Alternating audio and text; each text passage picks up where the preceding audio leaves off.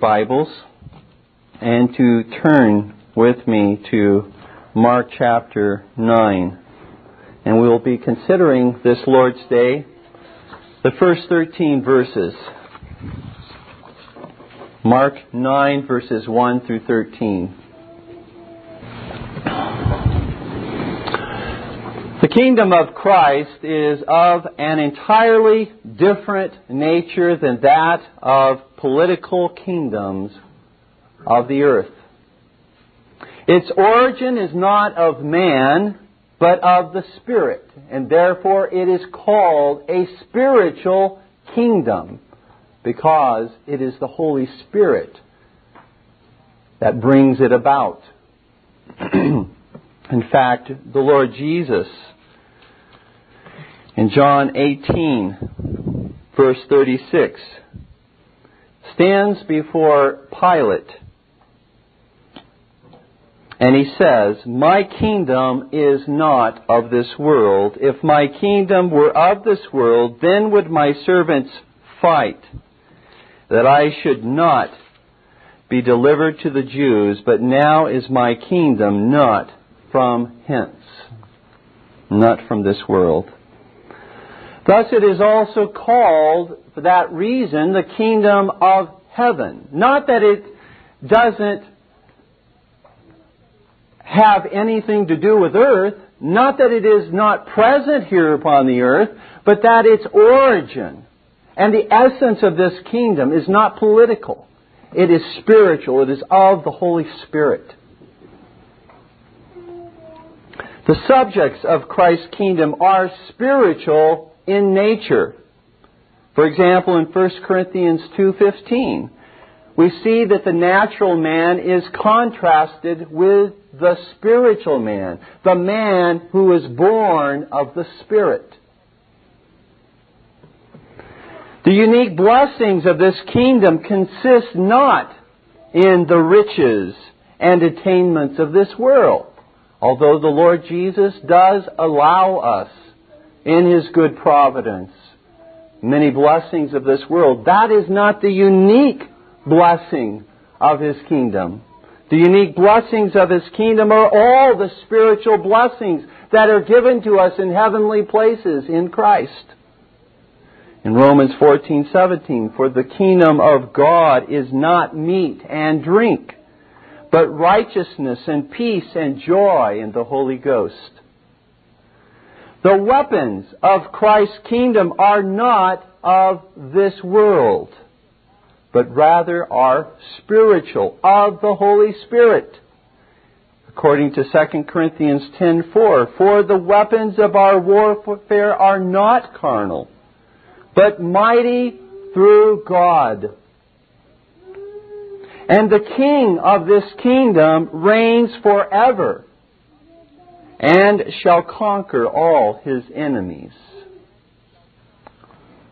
In Luke 1:33, we read of Christ, "And He shall reign over the house of Jacob forever, and of His kingdom there shall be no end." As we have noted in previous sermons, the disciples of Christ, along with many of those in Israel at that time, had in mind a political kingdom in Jerusalem as their idea of the Messianic kingdom. The exaltation of Israel over all nations, like many dispensationalists today, was the view of many in Israel at that particular time in history. It's hard to imagine the all-pervasive influence this had in the interpretation and understanding of the Old Testament Scriptures. But this political view of Messiah's kingdom explains why the disciples were so slow to comprehend a suffering, crucified Savior. But dear ones, this theme of Christ's sacrifice is the unfolding of the greatest love story ever told. How the holy God set His love upon a wicked, unfaithful harlot and covenanted by His grace to make her His bride and to remove from her every contemptible stain of sin by coming in the likeness of flesh and by satisfying the infinite justice of God against her through enduring the shame of the cross and the wrath of God for her. Dear ones, there is no love story upon earth that can compare to the divine love story found in the pages of Scripture. And this Lord's Day we shall see how the Lord continues in love and patience to prepare His slow disciples for His imminent death by revealing to them the spiritual nature of His kingdom. The main points of the sermon this Lord's Day are the following. Number 1, a prophecy of the kingdom. Mark 9:1. Number 2, a foreshadowing of the kingdom in Mark 9, verses 2 through 10. And number 3, a question about the kingdom in Mark 9, verses 11 through 13.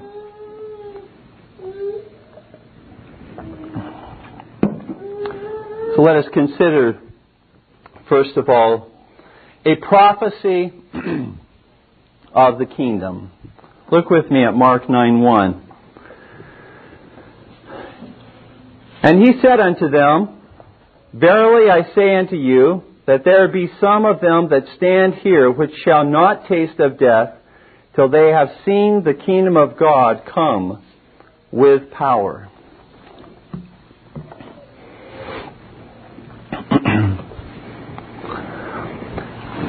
In the previous sermon, there in Mark 8, verses 31 through 33, the Lord began to teach His disciples very explicitly that He would suffer, that He would be rejected, and that He would be crucified and rise again after 3 days.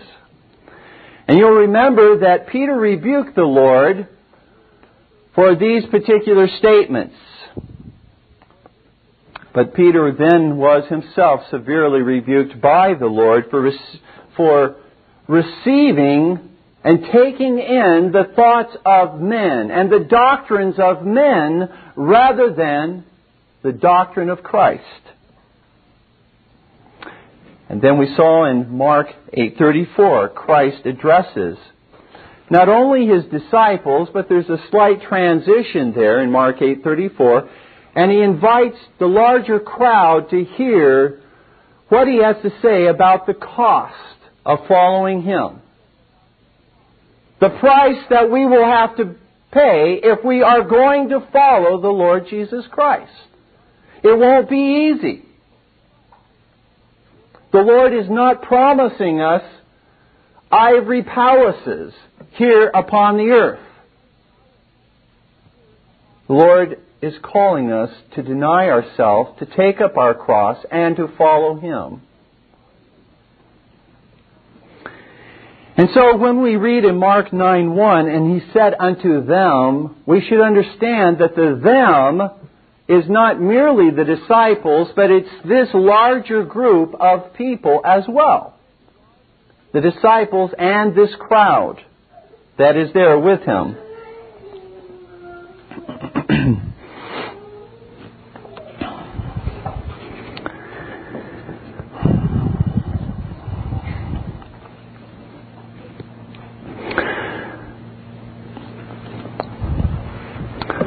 Christ had just mentioned in Mark 8:38, if you just look at the previous verse, that His kingdom is coming, the kingdom of His glory is coming at the end of the world, wherein there will be a time of judgment. That is certainly implied by the words that He speaks in Mark 8:38. When it says, when He cometh in the glory of His Father with the holy angels.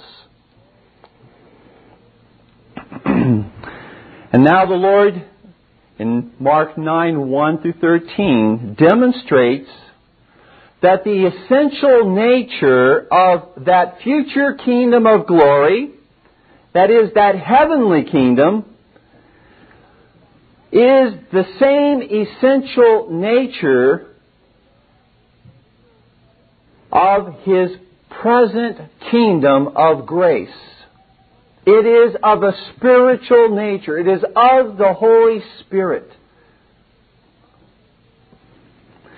Therefore, we ought not to understand, when we think of spiritual, as not non-physical. I mean, as being something completely immaterial, because the Lord, by His Spirit, works in material beings, fleshly beings. The Lord, by His Spirit, uses material and physical means of grace. But we understand that all that Christ accomplishes by His Spirit, the essence of that is not the ordinances. The essence of that is not that which is outward and material. The essence is that of the Spirit of God performing the work of God's salvation in our lives. That's the essence.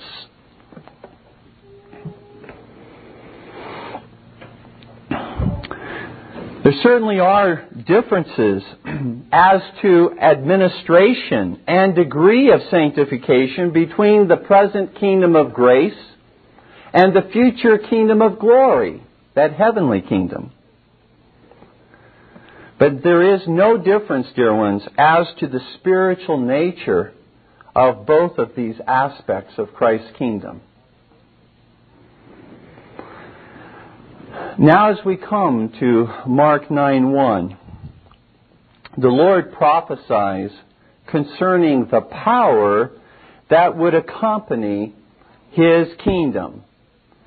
He says, till they have seen the kingdom of God come with power. They will not taste of death. There are certain ones present who will not taste of death until they see the kingdom of God come with power. Since He is a king to whom has been given all power in heaven and on earth, according to Matthew 28:18, the manifestation of His rule would also demonstrate His kingly power in ways, I would submit to you, that were not expected by the disciples of Christ, because they merely had in mind, again, a political reign of power on behalf of the Messiah. That was primarily what they saw, the subjugation of the Romans, the conquering of the enemies of Israel, Israel exalted as the chief nation. And so these demonstrations of power of Christ's kingdom that are here prophesied concerning by Christ, the disciples would not have been attuned to. They would not have understood. Well, you can imagine what this prophecy conjured up in the disciples' minds with their worldly political view of Christ's kingdom. They, again, no doubt, hearing about some of you are going to be living and not taste death till you see the kingdom of God come with power. Again, just keep in mind what they're going to be thinking about Israel, about Christ sitting upon the throne in Jerusalem, upon David's throne. And since this did not happen within the lifetime of those gathered before the Lord, to what did this prophecy refer? What does this prophecy mean? Well, let me give you 3 very good options as to what this prophecy means. Some have seen the fulfillment of this prophecy in the transfiguration of Christ, which is contained in the next few verses, where there is indeed manifested a powerful display of Christ's glory to such an extent that the disciples who witnessed it were exceedingly fearful. It says in Mark 9:6.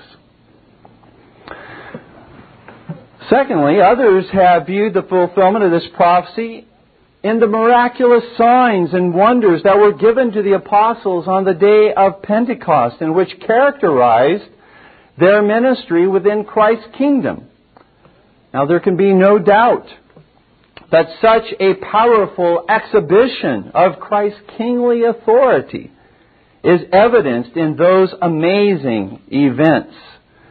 In Acts 1:8, the Lord Jesus says this before He ascends into heaven, "But ye shall receive power.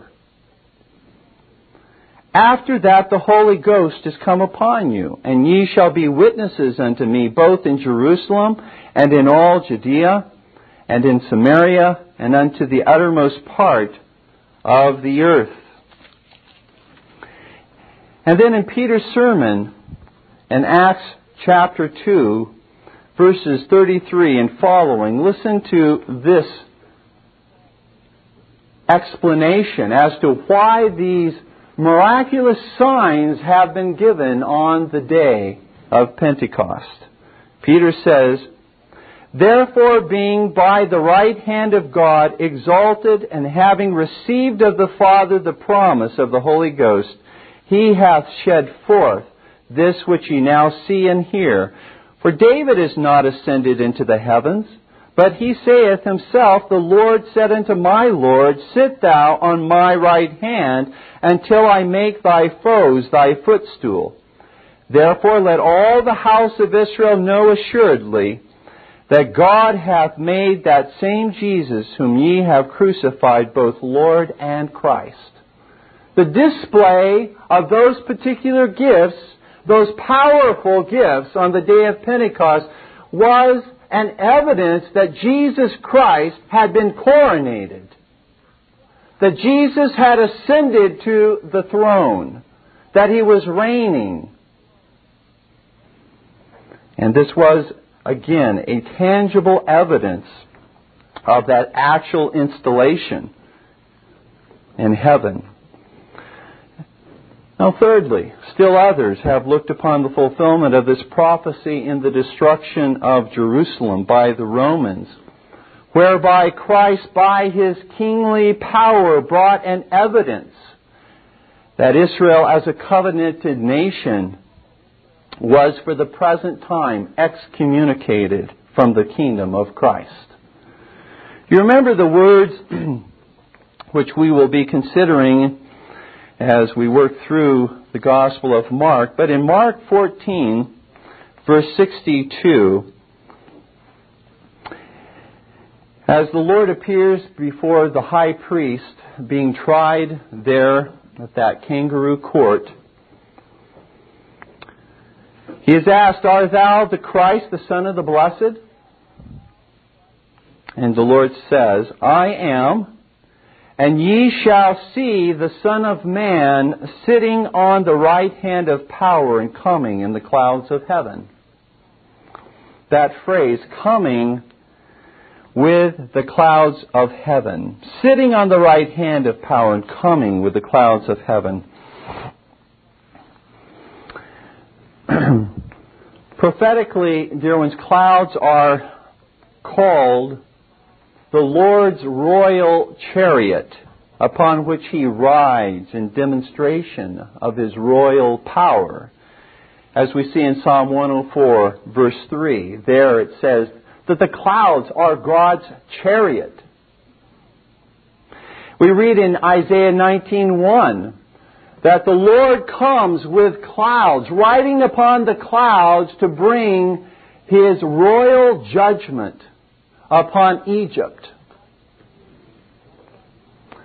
In Daniel 7:13, it speaks of the Son of Man coming with the clouds, presenting Himself before the Ancient of Days, coming in His royal chariot, the clouds, with all of His kingly authority.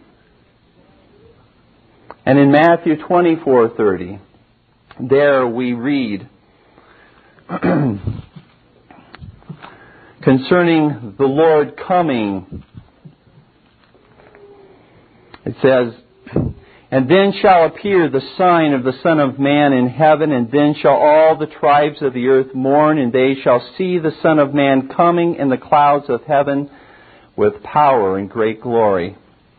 Coming to judge, bringing His judgment, His vengeance. Many good scholars, many faithful men have also seen a reference here in Mark chapter 9 verse 1 to this kingdom coming with power and Christ bringing His vengeance even upon Israel. As you can see, there are good reasons that might be stated for each of these views. And I, for one, do not know why it is necessary to maintain one view to the exclusion of the other two. Therefore, I would propose that Christ prophesied that some standing there would not die until they had seen the manifestation of His kingdom with power in His royal transfiguration, in His royal outpouring of gifts to His church, and in His royal coming and pouring forth vengeance upon His enemies in the destruction of Jerusalem.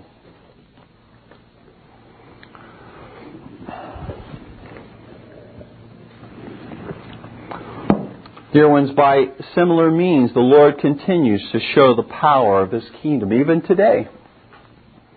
For the Spirit illuminates our mind and our understanding so that the Lord Jesus Christ is transfigured before our spiritual eyes from a mere ordinary man and into the God-man who bestows saving grace upon His elect. There is a transfiguration that occurs in our mind and our understanding by way of God's work of the Spirit in our lives.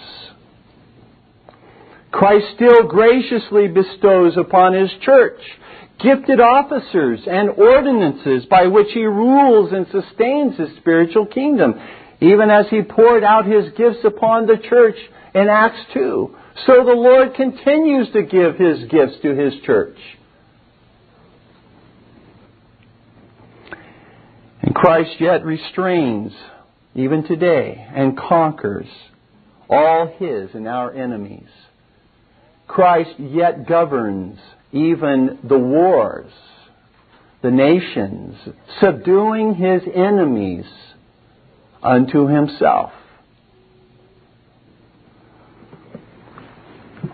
If you want to follow up on that particular truth, perhaps this afternoon, this evening, at home, fathers, mothers, go over yourselves and go over with your children Larger Catechism question 45.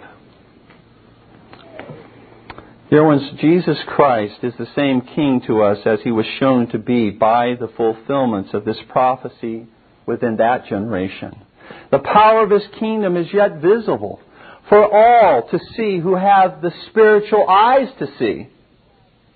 If you cannot see these things that I have spoken of today, if Jesus has not been transfigured in your mind, if you do not see the wonderful gifts which King Jesus has bestowed upon His church, if you do not see King Jesus in His royal vengeance pouring it out upon the nations today, it is because you have not been born again. Because it requires spiritual eyes to see these truths and to understand them. Jesus said in John 3:3, "Verily, verily, I say unto thee, except a man be born again, he cannot see the kingdom of God." He cannot see it in all of its operations, in all of its glory. He cannot see it, nor can he understand it. Our second main point, a foreshadowing of the kingdom. In Mark chapter 9, verses 2 through 10. And after 6 days Jesus taketh with him Peter and James and John, and leadeth them up into a high mountain, apart by themselves, and he was transfigured before them. And his raiment became shining, exceeding white as snow, so as no fuller on earth can white them. And there appeared unto them Elijah with Moses, and they were talking with Jesus. And Peter answered and said to Jesus, Master, it is good for us to be here. And let us make 3 tabernacles, one for thee, one for Moses, and one for Elijah. For he wist not what to say, for they were sore afraid. And there was a cloud that overshadowed them, and a voice came out of the cloud saying, This is my beloved Son, hear him. And suddenly, when they had looked round about, they saw no man any more, save Jesus only with themselves. And as they came down from the mountain, he charged them that they should tell no man of what things they had seen, till the Son of Man were risen from the dead. And they kept that saying with themselves, questioning one with another what the rising from the dead should mean.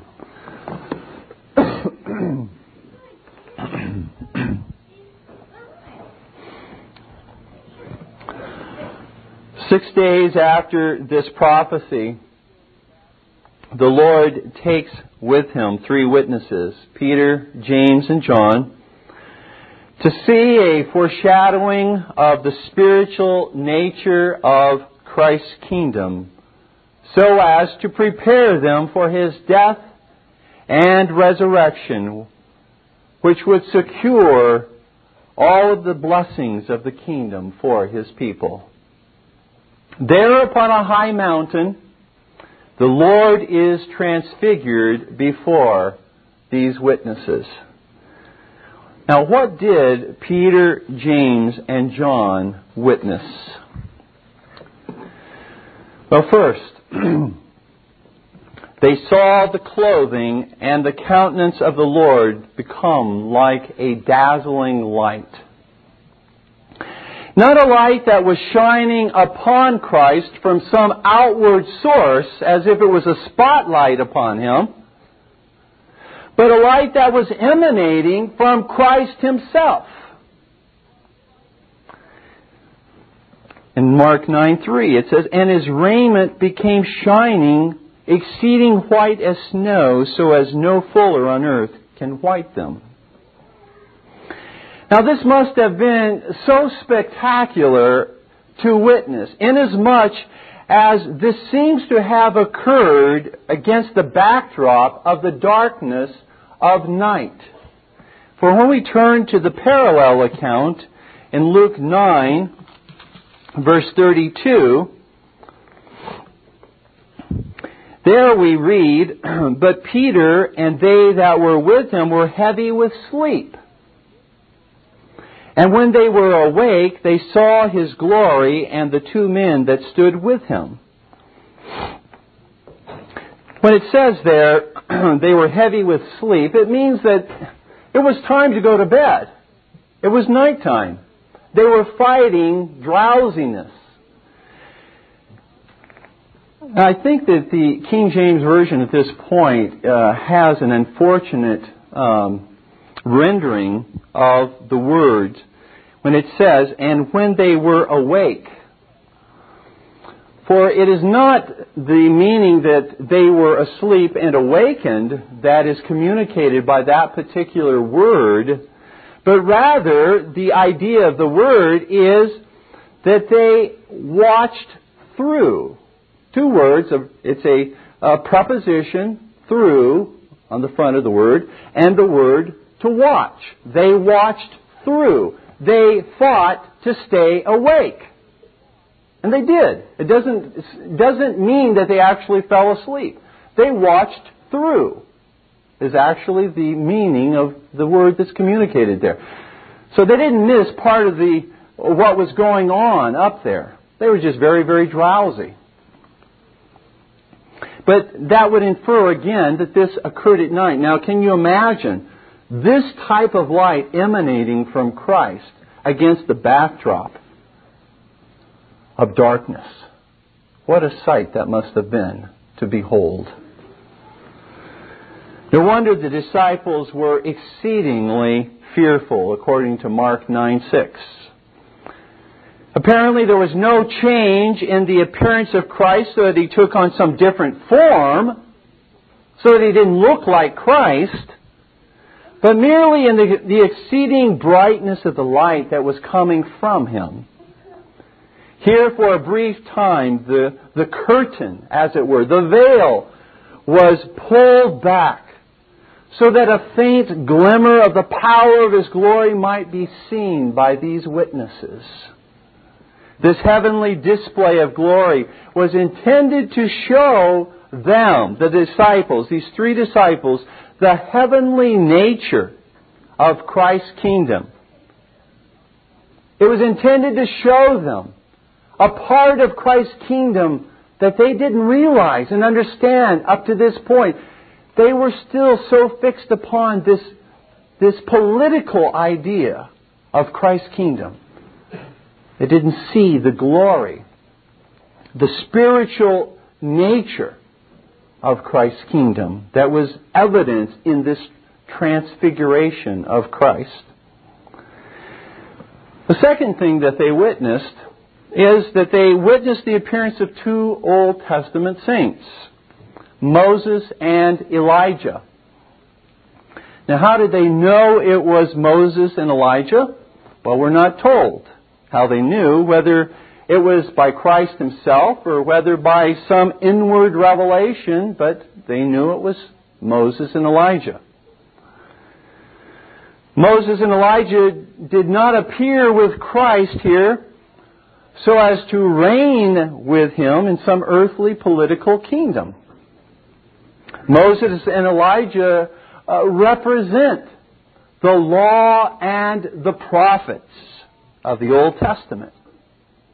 Here we see, dear ones, the continuity of the Old Testament with that of the New Testament, in that the law and the prophets pointed to the Lord Jesus Christ and are complete only in Jesus Christ. They're not complete without Christ. They're insufficient without Christ. There is no covenant of grace without Christ. Without Christ, it is a covenant of works, which can only damn and curse anyone. But with Christ as the focal point to which the law and the prophets point, we see the covenant of grace. Here we see that Christ was the Savior and the Redeemer of Moses and Elijah, as well as He was of Peter and James and John, and of all of those who embrace Him by faith alone. Here we see that the gospel of Jesus Christ was preached by Moses and Elijah to Israel of old. For here they appear with the Lord Jesus Christ talking with Him about His death. In 1 Peter chapter 1, Peter even says so much. 1 Peter 1:11 speaks of the prophets from old. It says, searching what manner of time the Spirit of Christ which was in them did signify when it testified beforehand the sufferings of Christ and the glory that should follow. Beloved, Christ alone has always been and will always be the Savior of His people. There cannot be two ways of being saved. There is only one way, through Jesus Christ. And now that He has come and has exhibited His great love by His suffering, by His rejection, and by His death, how much more are we responsible to receive Him than any in the Old Testament? They were responsible to receive Christ, who is foreshadowed in the law and the prophets. But how much more we are responsible to receive Him. How much more, dear ones, we deserve the condemnation of God if we neglect so great a salvation. I encourage you today, receive the Lord Jesus Christ, who is our prophet, priest, and king. Thirdly, what did Peter, James, and John hear as Moses and Elijah spoke with the transfigured Christ? Well, we must look at the parallel account in Luke chapter 9, verse 31, to hear of the substance of that conversation. And there we find that it says, who appeared in glory, speaking of Moses and Elijah, who appeared in glory and spake of His decease, which He should accomplish at Jerusalem. What were they talking about? They were talking about Christ's death. That was soon to come. It was imminent. They spoke concerning that which would be shortly fulfilled in Jerusalem. For the conversation, dear ones, and the praise of the saints in heaven, guess what it revolves around? It revolves around their mediator. As we have read in Revelation chapter 5, even today, worthy art thou to take the book. Only thou art worthy. For thou wast slain and hast redeemed thy people unto thyself. How was it accomplished? It was accomplished through His death. Through His suffering, through His rejection. And because that's the theme to which the Old Testament points and the covenant of grace looks forward to, is the accomplishment of this covenant through Christ's death upon the cross. That's what the saints in heaven were talking about, apparently. And as these two had the opportunity to speak with Christ here upon the earth, that's what they spoke with Him concerning. His soon-to-come death. You see, Moses and Elijah had a vested interest in Christ's death as well as the disciples of Christ. The disciples had clearly heard from the mouth of Christ about a week earlier that He was to suffer, that He was to be rejected and to be killed. And now Moses and Elijah appear as witnesses to further confirm that these events are about to take place.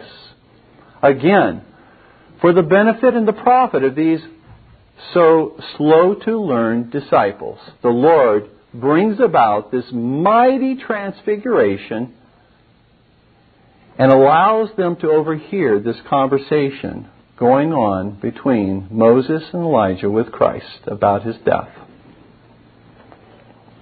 This again shows the purpose of Christ's transfiguration, and that it was of a spiritual nature. It did not have a political agenda. It had a spiritual agenda to promote the spiritual kingdom of Christ through His death and His resurrection. Fourthly, now just as Moses and Elijah were about to depart from the Lord, according to Luke 9:33, Peter the impetuous and rash one speaks up, not knowing what to say, but says anyway, in Mark 9:5, Master, it is good for us to be here. Let us make 3 tabernacles, one for thee, and one for Moses, and one for Elijah. Dear ones, it is not a virtue to always have something to say in any given situation. Sometimes it is a virtue to have nothing to say. In fact, a lot of times it is a virtue to have nothing to say. Listen to Proverbs 17:28. Even a fool, when he holdeth his peace, is counted wise, and he that shutteth his lips is esteemed a man of understanding. Peter's response to build 3 wooden tabernacles, probably like they would use at the Feast of Tabernacles. They would build these little shelters and abide within them during the time of the feast. This may be what Peter was referring to build these tabernacles. Upon this mountain where the transfiguration occurred, this shows a continued ignorance of the spiritual nature of Christ's kingdom on Peter's part. That is, to establish His rule by means of His rejection, death, and His resurrection. Furthermore, Peter's response seems to imply prophetic equality of Moses and Elijah with that of Christ. Let's just build them all 3 tabernacles here. When in reality, Moses and Elijah were inspired by the prophetic spirit of Jesus, according to 1 Peter 1:11. Mr. Calvin observes concerning Peter's request the following. But his desire was foolish. First, because he did not comprehend the design of the vision. Secondly, because he absurdly put the servants on a level with their Lord. And thirdly, he was mistaken in proposing to build fading tabernacles for men who had been already admitted to the glory of heaven and of the angels. See what comes of speaking when we don't know what we're talking about? If we really applied that principle, we'd do a lot more listening, each one of us, and a whole lot less speaking. At least speaking as if we knew what we were talking about. Moses and Elijah, as great men of the faith as they were yet only men. They, like John the Baptist, could say, He must increase, but we must decrease. You know, this is again, dear ones, a reminder that our divine faith and trust cannot be in man or in man's resources, whether in man's money, whether in man's gifts and graces. Our divine faith cannot be in a church. Our divine faith cannot be in a pastor or elders or in an assembly of divines. Our divine faith, dear ones, cannot be in any outward ordinance, even those ordinances which have been given to us by Christ. Nor can our divine faith be in any human confessional standard. Although these are, dear ones, divinely appointed means by which Christ does bless His church, Christ and Christ alone is King of His kingdom, and He alone is worthy of our faith and our worship, not Elijah and Moses, not Rutherford and Gillespie, but Christ alone is worthy of our trust, our faith, and our worship. Fifthly, then immediately after Peter's foolish words, there appears the Shekinah glory cloud that sat between the cherubim, and from it comes the voice of God the Father. This is my beloved Son. Hear Him. Not Moses and Elijah as mere men. Hear Him because it is He who has inspired them to speak on His behalf. Peter spoke of this specific incident here on the Mount of Transfiguration in 2 Peter chapter 1, verses 16 through 18. When he said, "For we have not followed cunningly devised fables when we made known unto you the power and coming of our Lord Jesus Christ, but were eyewitnesses of His majesty, of His royal glory. For we receive from God the Father honor and glory when there came such a voice to Him from the excellent glory," the glory cloud. When that voice came from this cloud, the glory cloud. "This is my beloved Son in whom I am well pleased. And this voice which came from heaven we heard when we were with Him in the holy mount."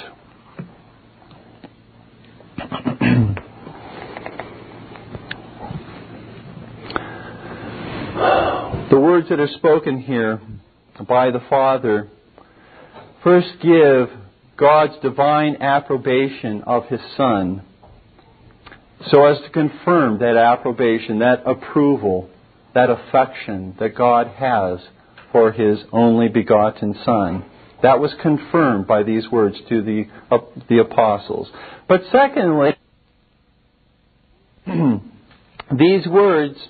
by these words, God's divine authorization is also made known that it is Christ who is exalted above all, even above Moses and Elijah. Christ is the teacher of the church.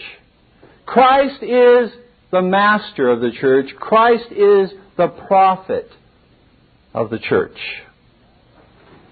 And as our prophet, we are not to picture Him or to inscribe Him in the form of some image, but rather we are, according to God, to hear Him.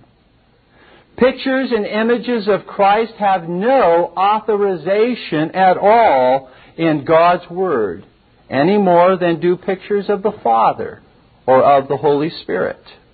You see, God may choose to reveal Himself by means of a cloud, a dove, or as a man.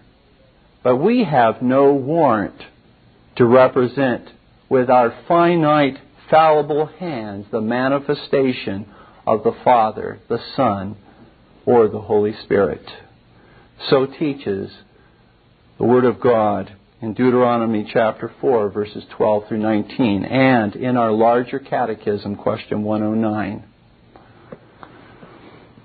As our prophet, we are to teach, therefore, and profess, and to believe only that which comes from the mouth of Christ, from the Scriptures. In Matthew 18:20, teaching them to observe all things whatsoever I have commanded you, the Lord Jesus says. For dear ones, without Christ, we can truly know nothing. Without Christ, we can truly do nothing that pleases Him. Without Christ, we are complete fools, knowing nothing, in the truest sense, knowing nothing about salvation and wisdom. For true knowledge is that which is given by Christ and applied by Christ to our life.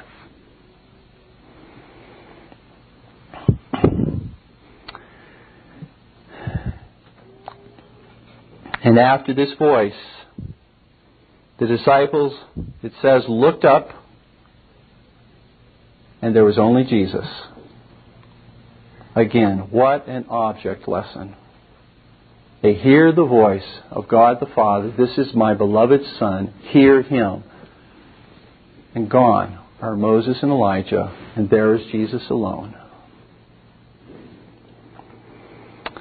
And still, as we read verses 9 and 10, as they come down from the mountain, these poor disciples still do not understand the spiritual nature of Christ's kingdom at this point. For they say, "And as they came down from the mountain, he charged them that they should tell no man what things they had seen till the Son of Man were risen from the dead." And you can understand, with their present understanding and knowledge, they didn't have the ability to explain what they had seen with the right understanding. And they kept that saying with themselves, questioning one with another what the rising from the dead should mean.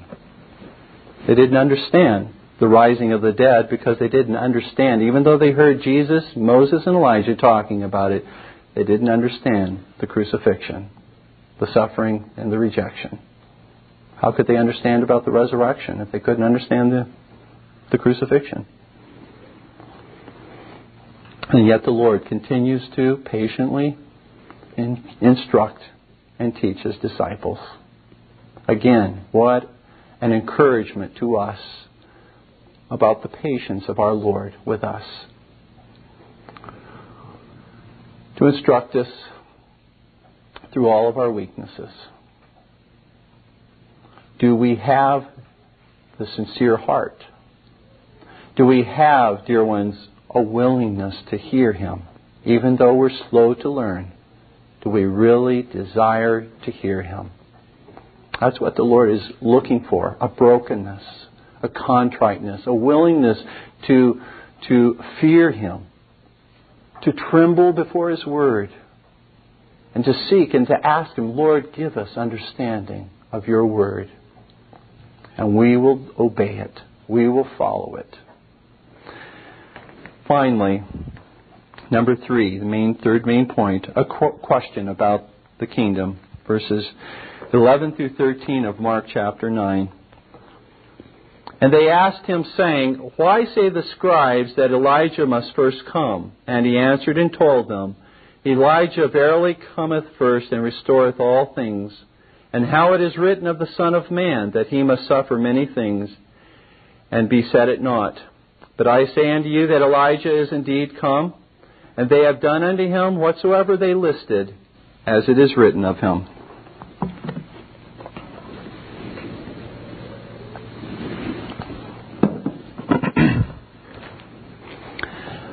Having just witnessed Elijah speaking with Christ, raised a question in the minds of Peter, James, and John.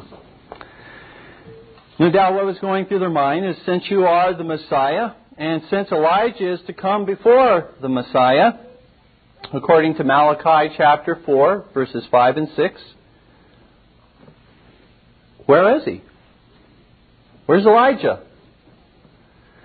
Here again, an earthly, worldly idea had influenced the scribes, who taught that Elijah must in person come before the Messiah, and many in Israel apparently had been influenced by this view as well.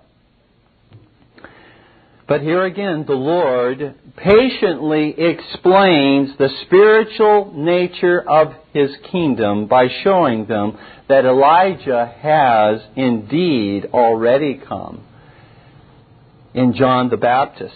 For John came in the spirit and in the power of Elijah, according to Luke 1:17.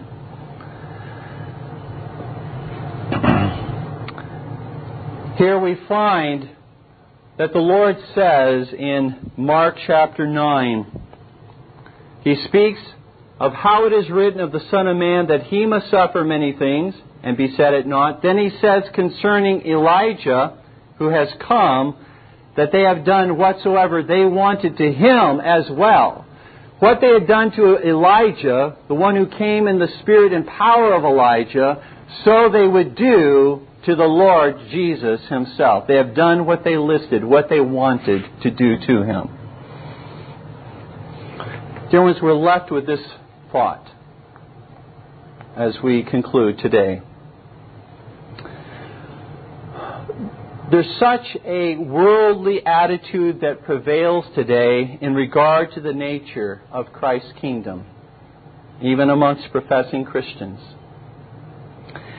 It was true in the time of Christ, in the visible church at that time, and it is certainly true today. Outward prosperity and physical comfort are the prevailing themes concerning the nature of Christ's kingdom in so many of the pulpits today. Do you want to be physically and materially blessed? Simply come to Christ, or believe Christ, or take Christ, and it is an automatic type of a thing that you can claim.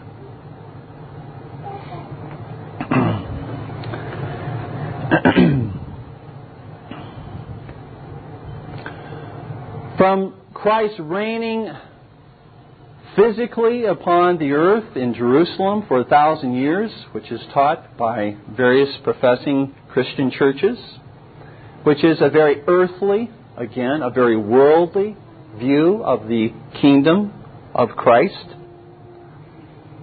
to the total silence concerning persecution, suffering for Christ, being maligned for Christ, seeking miraculous signs as being continual evidences that Christ's kingdom is come. We see this being taught and practiced in churches all of the time. But dear ones, when we see that which is of the nature of Christ's kingdom, which we have looked at today, it is that which promotes the spiritual well-being of Christ's church. That which draws them closer to Jesus Christ. And believe me, it is not always prosperity, and most of the time it is not prosperity that draws us closer to Christ, but rather affliction and tribulation and persecution for Christ's sake that promotes the spiritual ends of Christ's kingdom, which are communion with Jesus Christ, enjoying Christ. When I read a passage, and you can look up some of these passages, but in 1 Corinthians chapter 4, verses 8 through 13, there the Apostle Paul chides the Corinthians because they believed they were already reigning. And Paul's in effect saying, well, if you're reigning without me. How is it that you're reigning? Look at what the apostles, he says, we're the offscouring of the earth. We're treated as filth. And how is it that you're reigning? We're suffering. We're dying daily. How is it that you think you're reigning? Certainly there is a spiritual sense in which we reign with Christ. There is a sense in which, because Christ rules and controls all, we do reign with Him. Because we are heirs of all that Christ has, joint heirs with Him, we do reign with Him. But as to material prosperity, as to absence of affliction and tribulation and suffering, no. In times of Reformation, yes. As in times of national Reformation, yes, there will be correspondingly times of national prosperity. But in times of national apostasy, those who would live faithfully for the Lord can expect quite the opposite. They can expect persecution and suffering for Christ. In 2 Timothy 2:12, Lord says, or Paul says, on behalf of the Lord, if we would reign with Him, we must suffer with Him. Romans chapter 8, verses 16 through 17.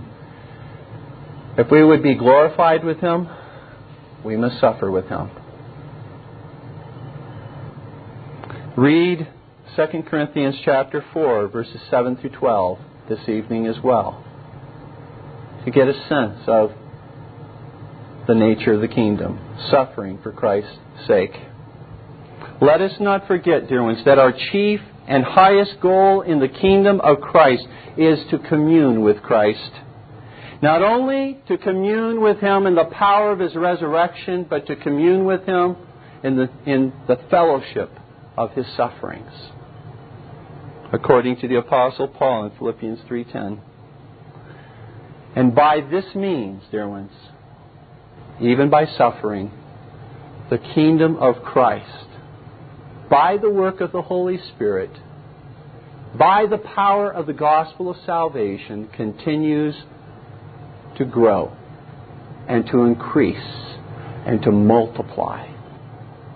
Not by our means, but by His means, His own appointed means. He prospers His church. And we will understand, and we will see it ever so clearly if we understand the true nature of His kingdom. Please stand with me in prayer.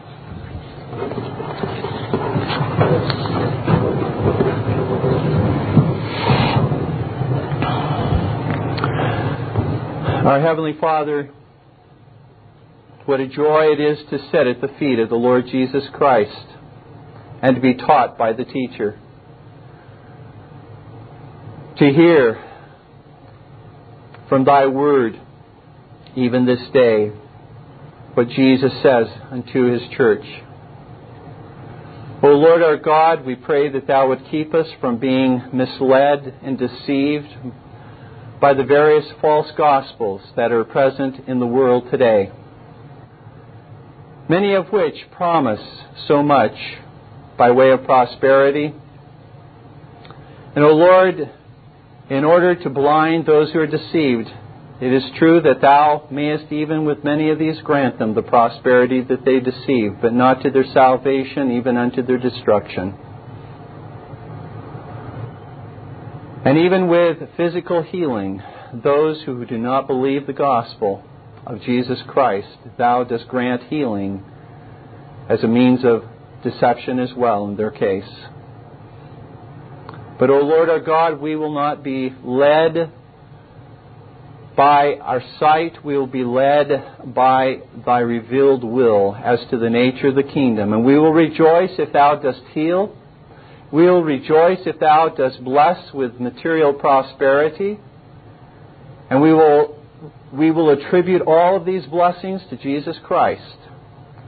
But, O Lord, we will as well rejoice if we suffer for the sake of Christ, if we die for the sake of Christ, if we're afflicted in our health for the sake of Christ, we will rejoice as well. This is not a gospel that, Lord, will sell well amongst most people of the world. This gospel of prosperity will sell very well, though. We pray, Father, that Thou would seal our hearts this day to follow Thy truth and to remember that what does it profit a man to gain the whole world but to lose his soul? Or what shall a man give in exchange for his own soul? O Lord, drive us to the Lord Jesus today. Drive us to receive from Him all that we need to be faithful and to live for Him.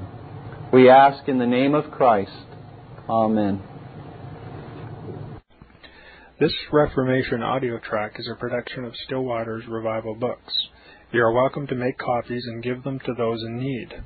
SWRB makes thousands of classic Reformation resources available, free and for sale, in audio, video, and printed formats.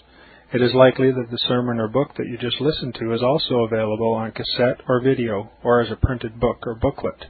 Our many free resources, as well as our complete mail-order catalog, containing thousands of classic and contemporary Puritan and Reformed books, tapes, and videos at great discounts, is on the web at www.swrb.org. swrb.com. We can also be reached by email at swrb@swrb.com, by phone at 780-450-3730, by fax at 780-468-1096, or by mail at 4710-37A Avenue, Edmonton, that's Edmonton, Alberta, abbreviated capital A, capital B, Canada, T6L3T5. You may also request a free printed catalog. And remember that John Calvin, in defending the Reformation's regulative principle of worship, or what is sometimes called the scriptural law of worship, commenting on the words of God, which I commanded them not, neither came into my heart, from his commentary on Jeremiah 7:31, writes, God here cuts off from men every occasion for making evasions, since he condemns by this one phrase, I have not commanded them, whatever the Jews devised. There is then no other argument needed to condemn superstitions than that they are not commanded by God. For when men allow themselves to worship God according to their own fancies, and attend not to his commands, they pervert true religion. And if this principle is adopted by the papists, all those fictitious modes of worship in which they absurdly exercise themselves would fall to the ground. It is indeed a horrible thing for the papists to seek to discharge their duties towards God by performing their own superstitions. There is an immense number of them, as it is well known, and as it manifestly appears. Were they to admit this principle, that we cannot rightly worship God except by obeying his word, they would be delivered from their deep abyss of error. The prophet's words, then, are very important, when he says that God had commanded no such thing, and that it never came to his mind, as though he had said that men assume too much wisdom when they devise what he never required, nay, what he never knew.